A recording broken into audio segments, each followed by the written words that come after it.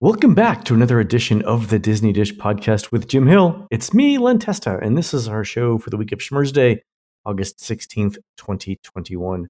On the show today, news, listener questions, and in our main segment, Jim continues the history of Disney's haunted mansions. Let's get started by bringing in the man who says that everyone's heard of Karl Marx, who invented communism, but nobody knows his sister Anya, who invented the track and field starter pistol. It's Mr. Jim Hill. Jim, how's it going? Well, as long as we're talking about Mark's siblings, why not talk about Gummo? The second youngest Marx brother, he left the act in World War I to go fight for the country, and Zeppo stepped in. And oh, really? Zeppo was the backup? I didn't know that. Zeppo was the backup. Huh. After he came back, Gummo became basically Groucho's agent. In fact, he was the one who made the deal for the original You Bet Your Life. Really? You know, you can watch repeats of that on YouTube. And Jay Leno is now shooting the revival of You Bet Your Life, which was supposed to start appearing around the country this fall. Oh, is he really? Oh, I thought he was producing. No. Jay's, again, you can spend only so much time in the garage, Len. Occasionally you have to get out and do things. So Valid point, Jim. All right, Jim, let's do a quick shout out to subscribers over at disneydish.bandcamp.com. Thanks to new subscribers Brian Moline, Kathy Lowe, and Jason Cartwright, and longtime subscribers Gary DeBoard, R. O'Leary 519, and Philip Moss. Jim, these are the folks who run the little-known attraction Monsanto's Basement of the Future, stocked with everything from canned goods to hi-fi stereos and indoor shuffleboard. Supposedly, this attraction still exists beneath the Pixie Hollow area of Disneyland, if you know where to look. True story. Okay, I got to book a plane ticket. And everyone thinks they know the parks, but do they really know the parks? That's exactly. I had no idea. All right, Jim, let's do the news. Folks, the Disney Dish News is brought to you by Storybook Destinations, trusted travel partner of the Disney Dish podcast. For a worry-free travel experience every time, book online at StorybookDestinations.com. All right, Jim, so the one big news event this week is that the Halloween Boo Bash has started in Walt Disney World in the Magic Kingdom. Our own Christina was there, who says it was super quiet, and they had day of tickets available. And Jim, I thought this was originally sold out. I saw pictures the day of the signage out front of City Hall. It basically said, don't even think about coming in here. We have no tickets for tonight. And then there were tickets available. I wonder if this was a bunch of last-minute cancellations. Oh, jeez. Yes. Yeah. COVID situation in Florida was a little bit unsettled last week. Mm-hmm. I wonder if people have just decided to put up some trips because of it. Because let's face it, so if you want to come for Halloween, you've still got 2 months and change. This is true. Yeah, so you got plenty of time. Okay. Yeah, that was super interesting. Something to watch, though. I agree. All right, Jim, we got a bunch of listener questions. In fact, we have so many that we can't get to all of them this week. Okay. But let's go through as many as we can. First one's from Christy, who says, do you think any hotel discounts will be released to cover the rest of this year? Or are those 40% off deals a thing of the past? So, Christy, I don't think we're going to see anything like in October, for example, because that's when the 50th is happening. But, a lot of it depends on economic recovery. A lot of it depends on how COVID goes. I know that Disney's putting some really good deals on Priceline and Hotwire right now. So you can get really good deals at Yacht Club or at Coronado or at Pop. That's what I would look for there. Makes sense. Second question is regarding the Halcyon, which sounds like a toothpaste name, by the way. Now I'm ruined for that. That name is just done for me. There we go. I haven't noticed that the pricing samples were for generally low crowded time. I'm shocked at what this cost could be during peak travel times. Given that, do you think it's really good business for this to be set up as a cruise on land as opposed to a regular resort on property that people could visit and be inspired to stay there? I think the idea with doing only 100 rooms in the hotel was to keep the quality of the gameplay high and to keep the resort super exclusive so they can keep the prices high. What do you think, Jim? No, I agree. And remember, the cruise-like experience on land, that's just out there because until the first set of guests come through the Halcyon and then Disney's hoping go out and evangelize for the experience. I mean, Disney's never done this sort of immersive experience before.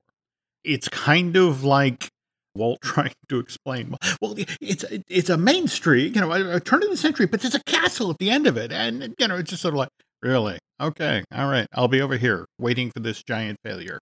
So Yeah, when you're trying something that's never been tried before, it's hard to get people to understand the vision. there you go. Last question from Christy. About the speculative changes to FastPass Plus in last week's podcast, which of these, if any, do you think will be included as perks to annual pass holders? So this is an interesting question. On the one hand, Disney's already got your money, so I'm not sure how many perks they need to give to annual pass holders. The second thing is, I think some of these things are relatively limited. So, Lightning Lane Plus, Jim, the thing we talked about where Disney might be selling 50 or 100 of these an hour. I don't know that there's enough capacity there for Disney to be giving those to annual pass holders. You might get something like, I think Max Pass at Disneyland was free. You didn't have to pay the registration fee to use it in Disneyland. So it could be that, whatever the technical equivalent of Max Pass is, will be free for annual pass holders. But Jim, do you think they're going to give anything out for free?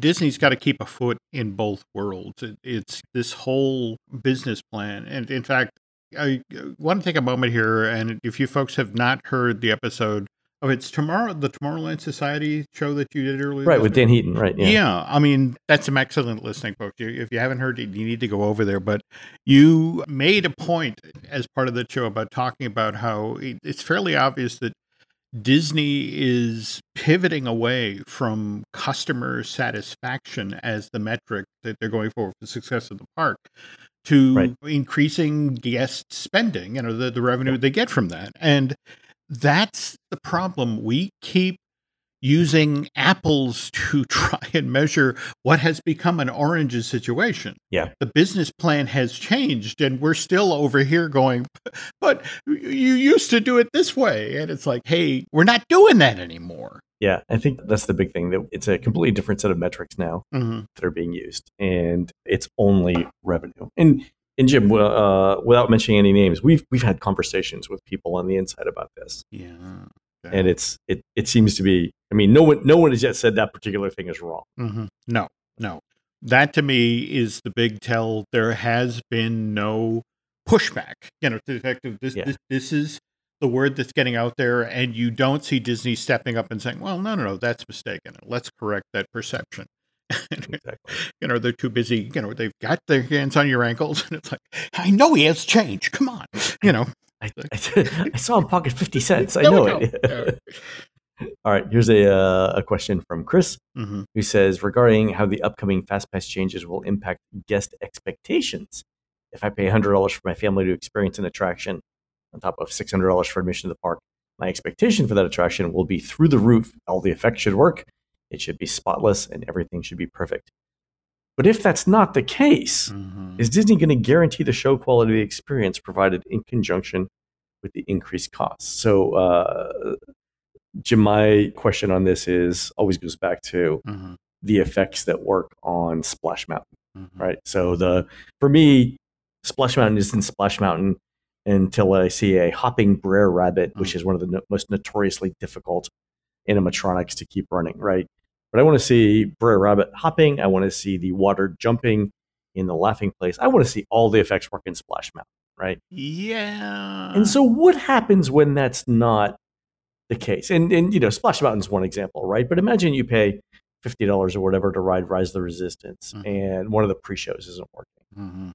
What happens then? This is terra incognito right now. It's one thing when Splash at Walt Disney World malfunctions, or for that matter at Disneyland. The folks at Guest Relation are fairly confident, given the amount of time it takes people to walk from the back of the park to the front to complain. It's a very, very small subset that's going to do this. But if you factor in the notion that, you've paid that extra amount of money, people will make that trip. Oh, yeah. When there's money involved, it's going to be a different thing. Yeah, and that's it exactly. That right now, I know from conversations with friends at Guest Relations, the notion is, well, what is the make good in a situation like that? And what if you have a cascading situation where these days, thanks to social media, if somebody goes to Guest Relations and says, hey, this happened and they offered this as a make good, and then somebody tweets out to everybody in the park to the effect of, hey, because this attraction isn't working today or the way it's supposed to, they gave us this. Right. What do you do then? There's going to have to be a limit on it, which is which is interesting. But yeah, money changes expectations a great deal. No, absolutely. And you got to think that the park ops people are going to want to be super detailed. Mm-hmm. They're going to want an explicit flow chart that says when this happens, Mm-hmm. do that. And I think that's going to be an evolving policy. Can I interest you in some Mickey bars? How many Mickey bars can you eat? There we 12? go. There we 15? go. Just stand here in the shade and we'll continue to shovel them in.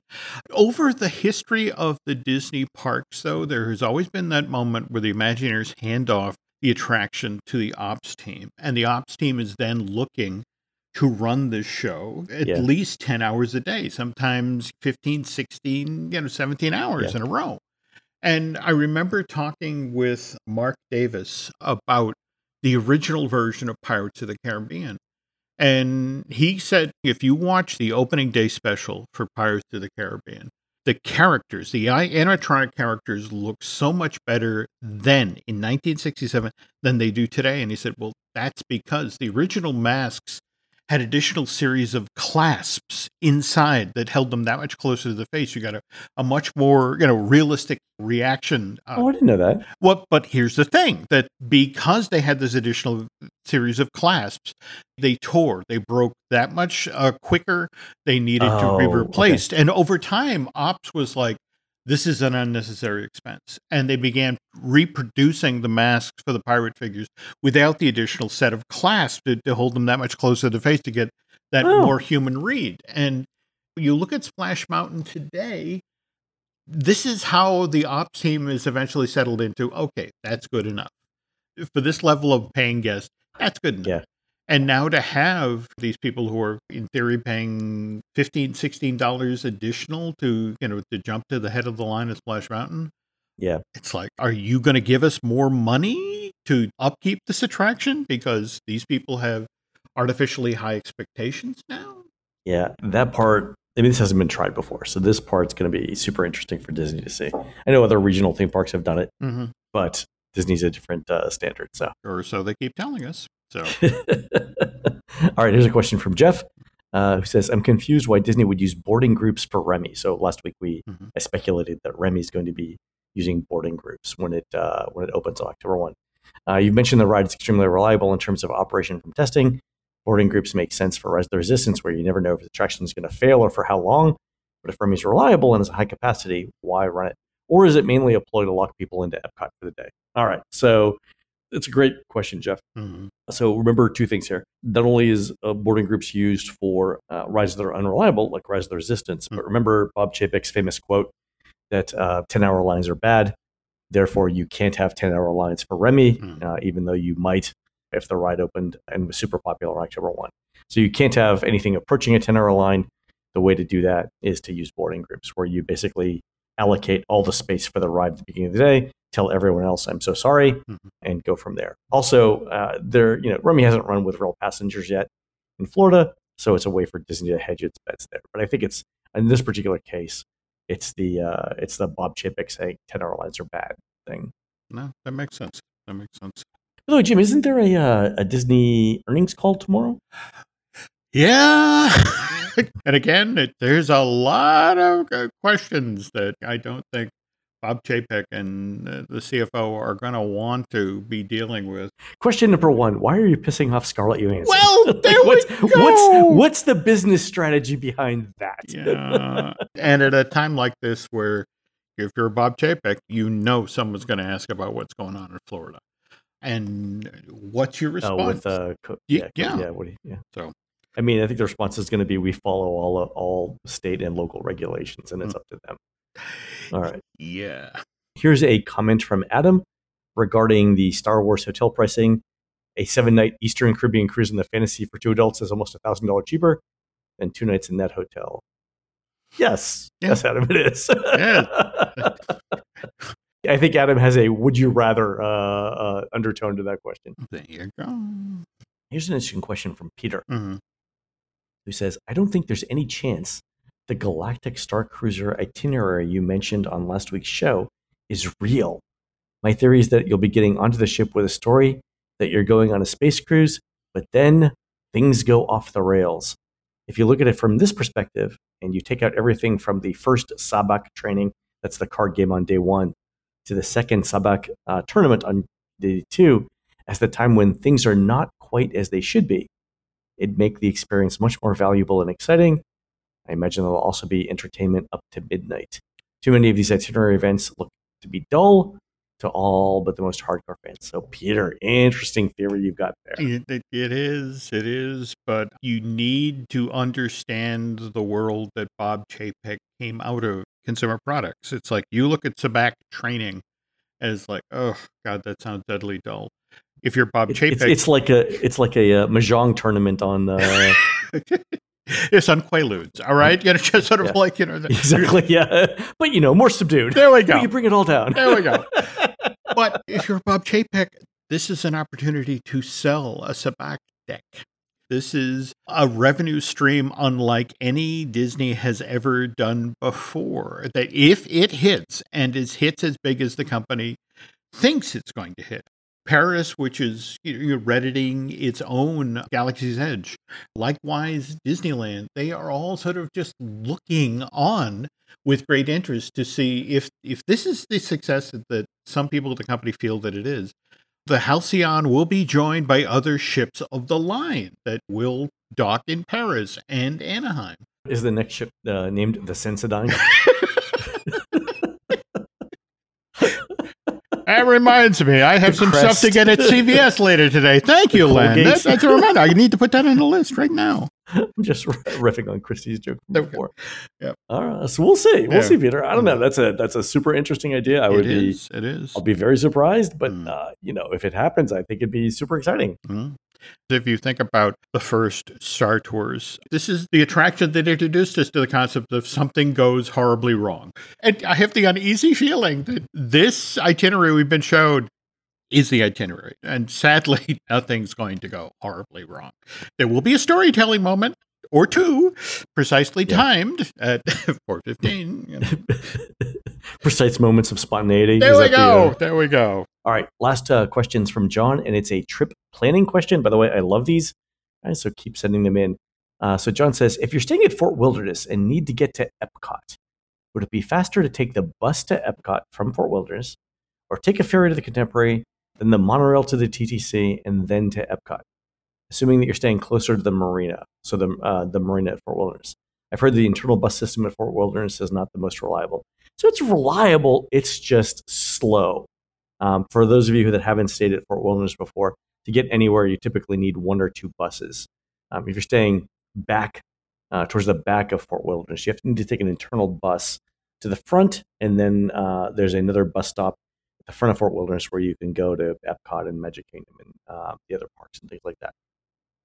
I think, John, it's really close in terms of timing. I was trying to sort of map this out before we started recording, and I think it's just in terms of hassle, it's easier to just do the internal bus in Fort Wilderness and then go to Epcot, because then it's point to point both places. I think going ferry to the Contemporary and then the monorail to the TTC, you've got to wait for the ferry, number one. You don't know what that capacity is going to look like.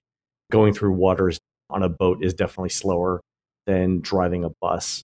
And then from there, you've got to wait for the monorail at the Contemporary, and then you've got to switch monorails at the TTC. So if you look at the ways that you could be delayed, I think there's 2 using the bus system and 3 using the ferry and monorail.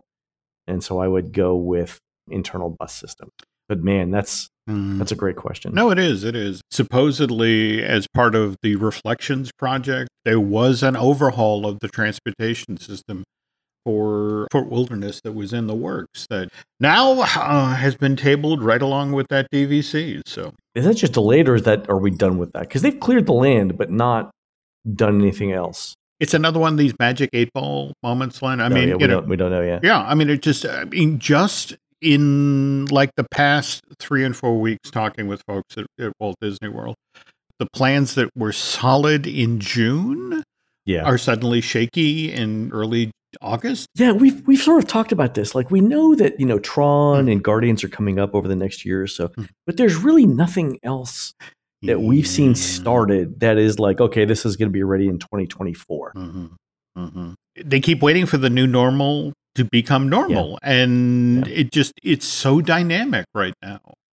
Do you think we'll hear something at the next D23 later on this year? I think the new D23 is just basically going to be, hey, we're here for the 50th, and aren't you happy? And please don't ask too many questions. Oh, really? You don't think there'll be anything future announced? I don't. The weird part of it is between the relocation of WDI to Florida. Oh, right. Who knows? Yeah. It's like it's hard to talk about what the future holds when the future planning at Disney at this point is like, are we 2 weeks out or 3 weeks out at this point? Please tell me. That's actually a great point. I wonder how much the move of Imagineering is going to impact the timeline of any future projects. Because they're supposed to be moved over the next 18 months, which is not a whole lot of time when you think about the number of positions that conceptually could be moved. No. Yeah.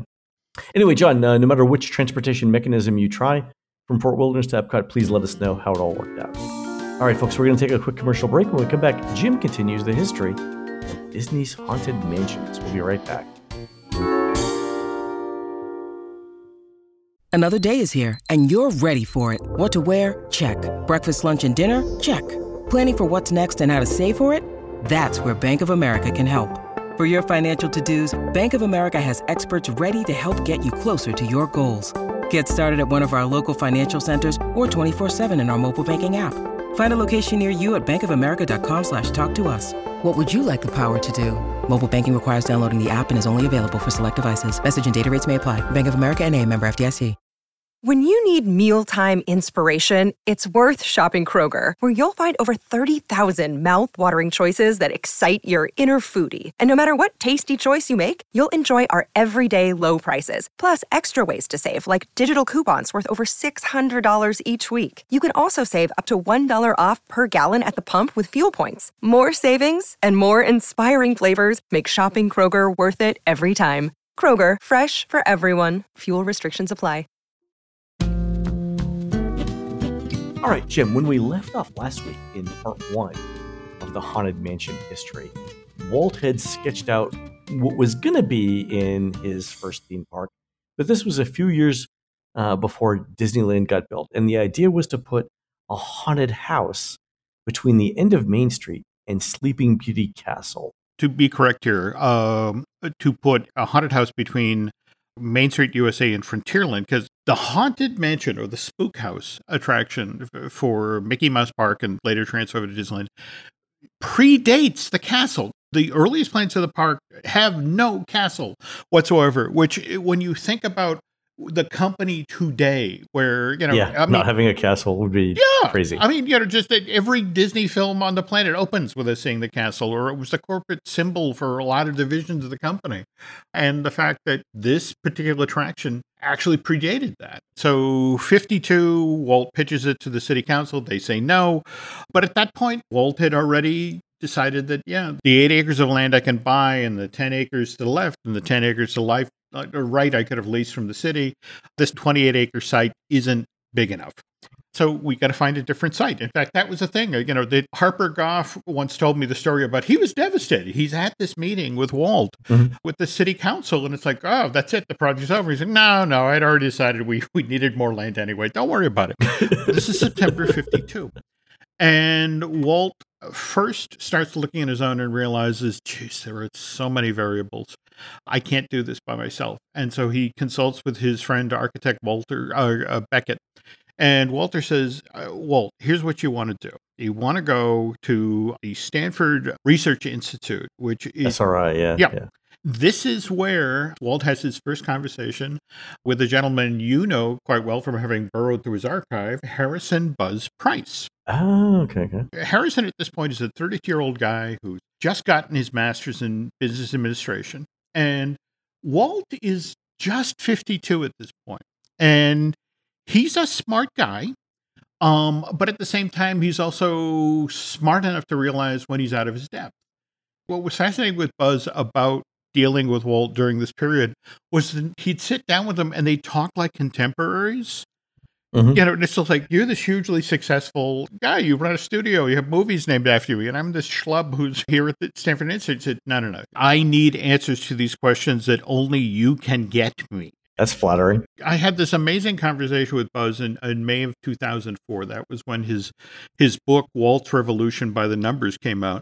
And he started off the Disneyland Land Search by saying, Walt, do you have a bias about where you think Disneyland should be built? Outside, of course, of the site directly across from the studio, Riverside Drive. That was going to be a no-brainer.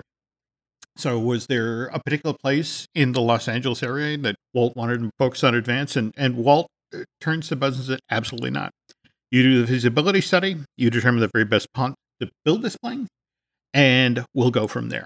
And as they're going from the 28-acre site to, all right, how much land are we actually going to need? Walt starts to think, well, okay, I got to come up with new things to add to this park now that we're going outside of the 28-acre site. And so Mickey Mouse Park was basically Old Town, which was, a Frontierland-like area, and Newtown, which was really Main Street USA, with some fantasy elements scattered around. At this point, there's a very intense 12-week-long period where Buzz is going to the 5 different counties in the Los Angeles area, trying to amass information and give Walt some options. And Walt, in turn, is, as Buzz mentions the size of the potential piece of property, Walt starts to talk about how he's mutating the Disneyland plan. And he's sort of like, at one point he goes to Buzz, what would you think about a castle at the end of Main Street? The size of the land that you're researching gets, basically doubles overnight. Initially, Buzz was trying to figure out what Walt was doing. So wait a minute, didn't you say that at the end of Main Street, it's like the corner of Frontierland, you were going to have the spook house? So are you going to do your scary attraction inside of the castle now? So no. The castle is going to be the portal to a whole new land that's going to celebrate fantasy. This is what really impressed Buzz about Walt, because it showed off all of the time that he'd spent at other people's parks and other people's attractions. Oh, sure. He was like, people like to be scared.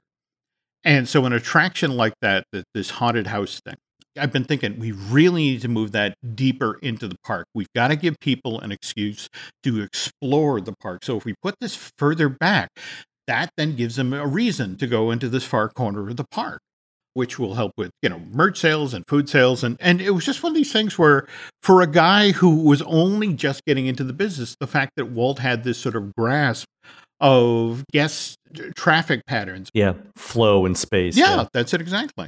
So this is him moving chess pieces around the board before they've even bought the land. Even after they cut the deal with ABC, that first schematic aerial view that Walt had drawn with Herbie Ryman in September of 53. You look at that thing and it's like Holiday Land at this point is still behind Main Street, between Main Street and Frontierland. The Rivers of Romance is still between Tomorrowland and Main Street USA. And there is this giant, crazy, huge castle at the back of the park, which is then surrounded by this high wall. But this is the thing they carried into ABC and said, hey, you want to be part of this? And it's like, absolutely. And then as soon as everybody signed the contracts, it's like, okay, everything moves. Great. Things are great. To get back now to the Spook House project, Walt has now decided, okay, we're going to push that deep into the park. In fact, the site that they had originally picked out for this thing is pretty much where the entrance to the Temple of Forbidden Eye is now located. Really? But here's the other thing. If you want to be the God's honest truth about where the feel of the Haunted Mansion, the type of storytelling they were looking to do, we have to now pivot to San Jose, California, to the Winchester Mystery House.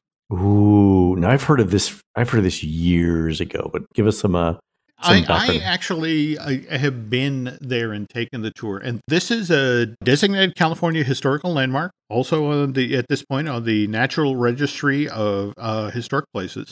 It sounds like a story that Stephen King made up, but it's all true. This Queen Anne style Victorian mansion was once the personal residence of Sarah Winchester, who was the widow of firearms magnate William Wirt Winchester. The Winchester rifle. That's it. Guy. And that's the key part of the story right there. They started building this house with the huge fortune that they had amassed with the sales of the Winchester rifles. in 1886. But about this same time, Sarah develops an interest in the supernatural, goes to a psychic because she's lost her husband. She's a child that's perpetually ill. There's a lot of weird things going on. And the psychic basically tells Sarah that all of the indigenous people who have been killed by the Winchester rifle have vowed vengeance on her family. Ooh. And so Sarah's, well, what can I do about that? And it's like, well, there isn't a whole lot, but there are some safeguards. What the psychic explains to Sarah is the way that she can at least have temporary protection for her family is that the construction that's now going on the Winchester family mansion can never stop. Ever. Never. If it continues 24/7, the spirits will be confused as they enter the house. If you deliberately build things like stairways that lead to nowhere, hidden panels, corridors that go beyond wandering, they will, in turn, they will be so confused they can't do anything to the family. So she, Really? and I swear to God, this is for the next 36 years. Construction continues on this house. It only stops on the day Sarah dies, which is in September of 1922, at the age of 82. And by then, the legend of the Winchester Mystery House had traveled the world, and people wanted desperately to see this place. So just Oh yeah, I heard about it years ago. Like it was a thing even then. Yeah, it's absolutely fascinating because again, it's this weird combination when you visit it about it is artisan furniture makers and carpenters doing state-of-the-art work for the 1910s and 1920s, beautiful stained glass windows, that sort of thing. But it's all built on top of rooms, which are built on top of rooms, which are built on top of rooms. And right. There just seems to be no design to the craziness of what's going on. So anyway, 5 months after Sarah dies, the estate throws hope in the house to tourists. So we now jump ahead to 1957. And Walt and Ken Anderson, an Imagineer or an animator who was one of the very first Imagineers. In fact, he did a lot of the early work on a lot of the Fantasyland dark rides for Disneyland. Mm-hmm. So, as this project begins to move forward, and Walt's like, I want to walk through. And it's like, well, if we're going to do a walkthrough, let's go look at the most famous haunted walkthrough. Let's go. And so they travel up to San Jose. They spend the day at the Winchester Mystery House. And again, it says a lot about Walt that he didn't ask for a private tour. He and Ken spent the day repeatedly going on tour after tour after tour to observe how people interacted in the space, how the tour pulsed through the building. And Ken kept amazing notes from this visit to the effect of how many people were typically in each group. I want to say 22 to 24, how long they stayed in individual rooms. Some rooms you spent 30 seconds with. Trying to figure out like what sort of like creepy chills the guests like. Yeah. And, length of tour, and he came back with all of these notes. And then based on all of the information that they had about what worked at the Winchester Mystery House, mm-hmm. Ken took everything that he observed, everything he liked about the experience, and then wrote a scenario for a Disneyland take on the Winchester Mystery House. And this is very different from the 99 happy haunts that we know today. This is the story of one very unhappy married couple, Captain Gore and his wife, Priscilla. Captain Gore was once a fearsome pirate, acquires a ridiculous amount of wealth during his time on the sea, which involves killing dozens of people. But he now retires from the sea. He changes his name, assumes the identity of a respectable gentleman, and establishes a new life in a quiet seaside community. He even takes as his bride a beautiful young woman called Priscilla. And because her husband is rich, Priscilla could have everything her heart desired. All that Captain Gore asked in return is that A, Priscilla never go into the attic of the great manor house that these two share, and more importantly, that Priscilla never, ever look in the sea chest that Captain Gore keeps up in the attic. Yeah, let me guess where the story's going, Jim. All right, so Priscilla can't help herself. One day, she sneaks up to the attic. She finds the sea chest, and she opens it, and there inside discovers the secret of her husband's identity, that he was not this respectable business, that he was once a notorious pirate. Unfortunately, Captain Gore stumbles upon his bride in the attic just as she's going through his old sea chest, and in a fit of rage, the old pirate kills Priscilla on the spot and then stuffs her body in this very same sea chest. What Captain Gore hadn't counted on is because Priscilla was not laid to rest in the traditional way, she's now a restless spirit who reaches out through the spirit realm to the members of Captain Gore's long-dead crew, all of whom got slain as Captain Gore was transitioning to his new respectable businessman phase, figuring that's some sort of weird witness protection program, Jim. Yes. I'm protecting myself by killing the rest of you. There we go. Interesting. All right. So it's a scene very much like the Grand Ballroom from the Haunted Mansion, only you're standing in front of these giant floor-to-ceiling windows with lace curtains flapping in the breeze, and you're looking out on, supposedly the bay that just lies below the Gore family manor. And it's a moonlit night, and there out on the harbor, you see a full-size pirate galleon manifest itself, and then begin sailing directly toward the mansion. Ooh. That would be a great effect. It was a great effect, and which we'll get to in a moment. So, with the help of Gore's crew, Priscilla begins to torment her husband. And finally, Captain Gore can stand it no more. He goes up to the attic, he throws a rope over a rafter, and he hangs himself. That's the hanging body at the beginning. There we go. All right. Wow. All right. So, it's these specific story scenes that the original walkthrough version of Disney's Haunted Mansion was supposed to tell. And Walt was evidently so excited because, Ken came to him with the scenario he'd written and a series of storyboards showing the various effects that he wanted to do, that Walt immediately said, let's try it out. So they actually build prototypes of all of these scenes. And in fact, there's a memo from this period. And Ken talks about, we are conducting tests with groups of 40 people using the Zorro sets on the back lot of Disney Studio in Burbank to determine the practicality of the timing of the proposed walkthrough attraction. So notice, it's not that this isn't going to go into production. They're actually at this point just trying to determine the size of the groups that can be pulled through the attraction. The memo goes on to say that if the show in each scene of the Disneyland's Haunted Mansion lasts just a minute, that would leave 15 seconds for the guest to enter the room and then 15 seconds to clear the room. The version that Ken had put together had 8 specific show scenes. And with this 15 seconds in, show scene, 15 seconds out, it was a 12-minute long experience.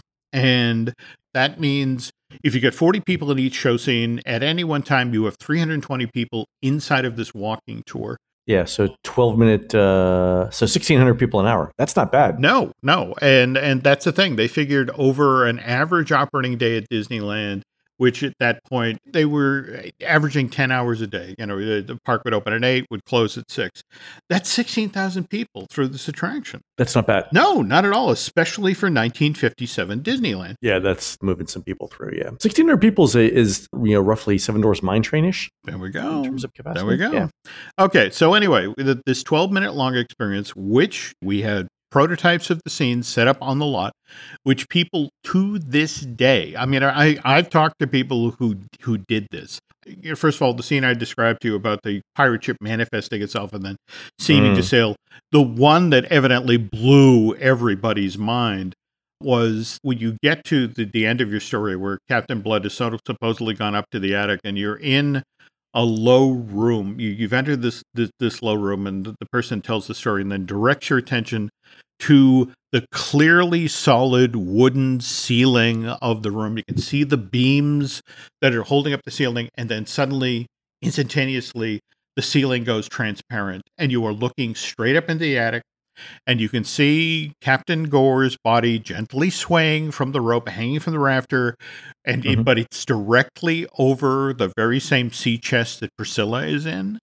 And it's just sort of like, how the hell did you make that transparent? How the hell can I say it? How is that sea chest in the middle of the air and not falling on us? And how are they going to do that? This was so many use of scrims, excuse me, Pepper's Ghost.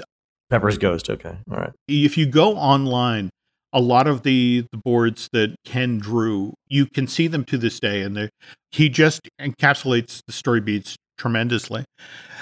So you've got this thing where Walt loves it. They're doing the test for capacity. So why doesn't this walkthrough version of the Haunted Mansion get built and open at the park? It sounds great. The Headless Horseman, foiled by the Headless Horseman, which we'll get to in the next installment of this series. That scene with the pirate ship floating or materializing sounds incredible. I'd love to see that. So the interesting thing about this, so if the background really was Sea Captain, then that would make sense with what is in Boundless Realms, the Haunted Mansion book, because in that book, the premise is that the Haunted Mansion is not in the Hudson River Valley, but it's supposed to be near the ocean. There we go. Ah, interesting. And I should mention one last gag that ran throughout the entire attraction. You've come off the porch. You're in the room where your host is explaining the history of the Gore Mansion and showing you the portraits of Priscilla and the captain.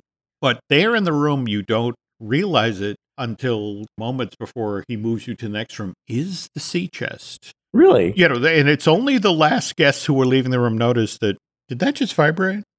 And then it's like, as you move through the mansion, you begin to realize, wait a minute, that's the same sea chest.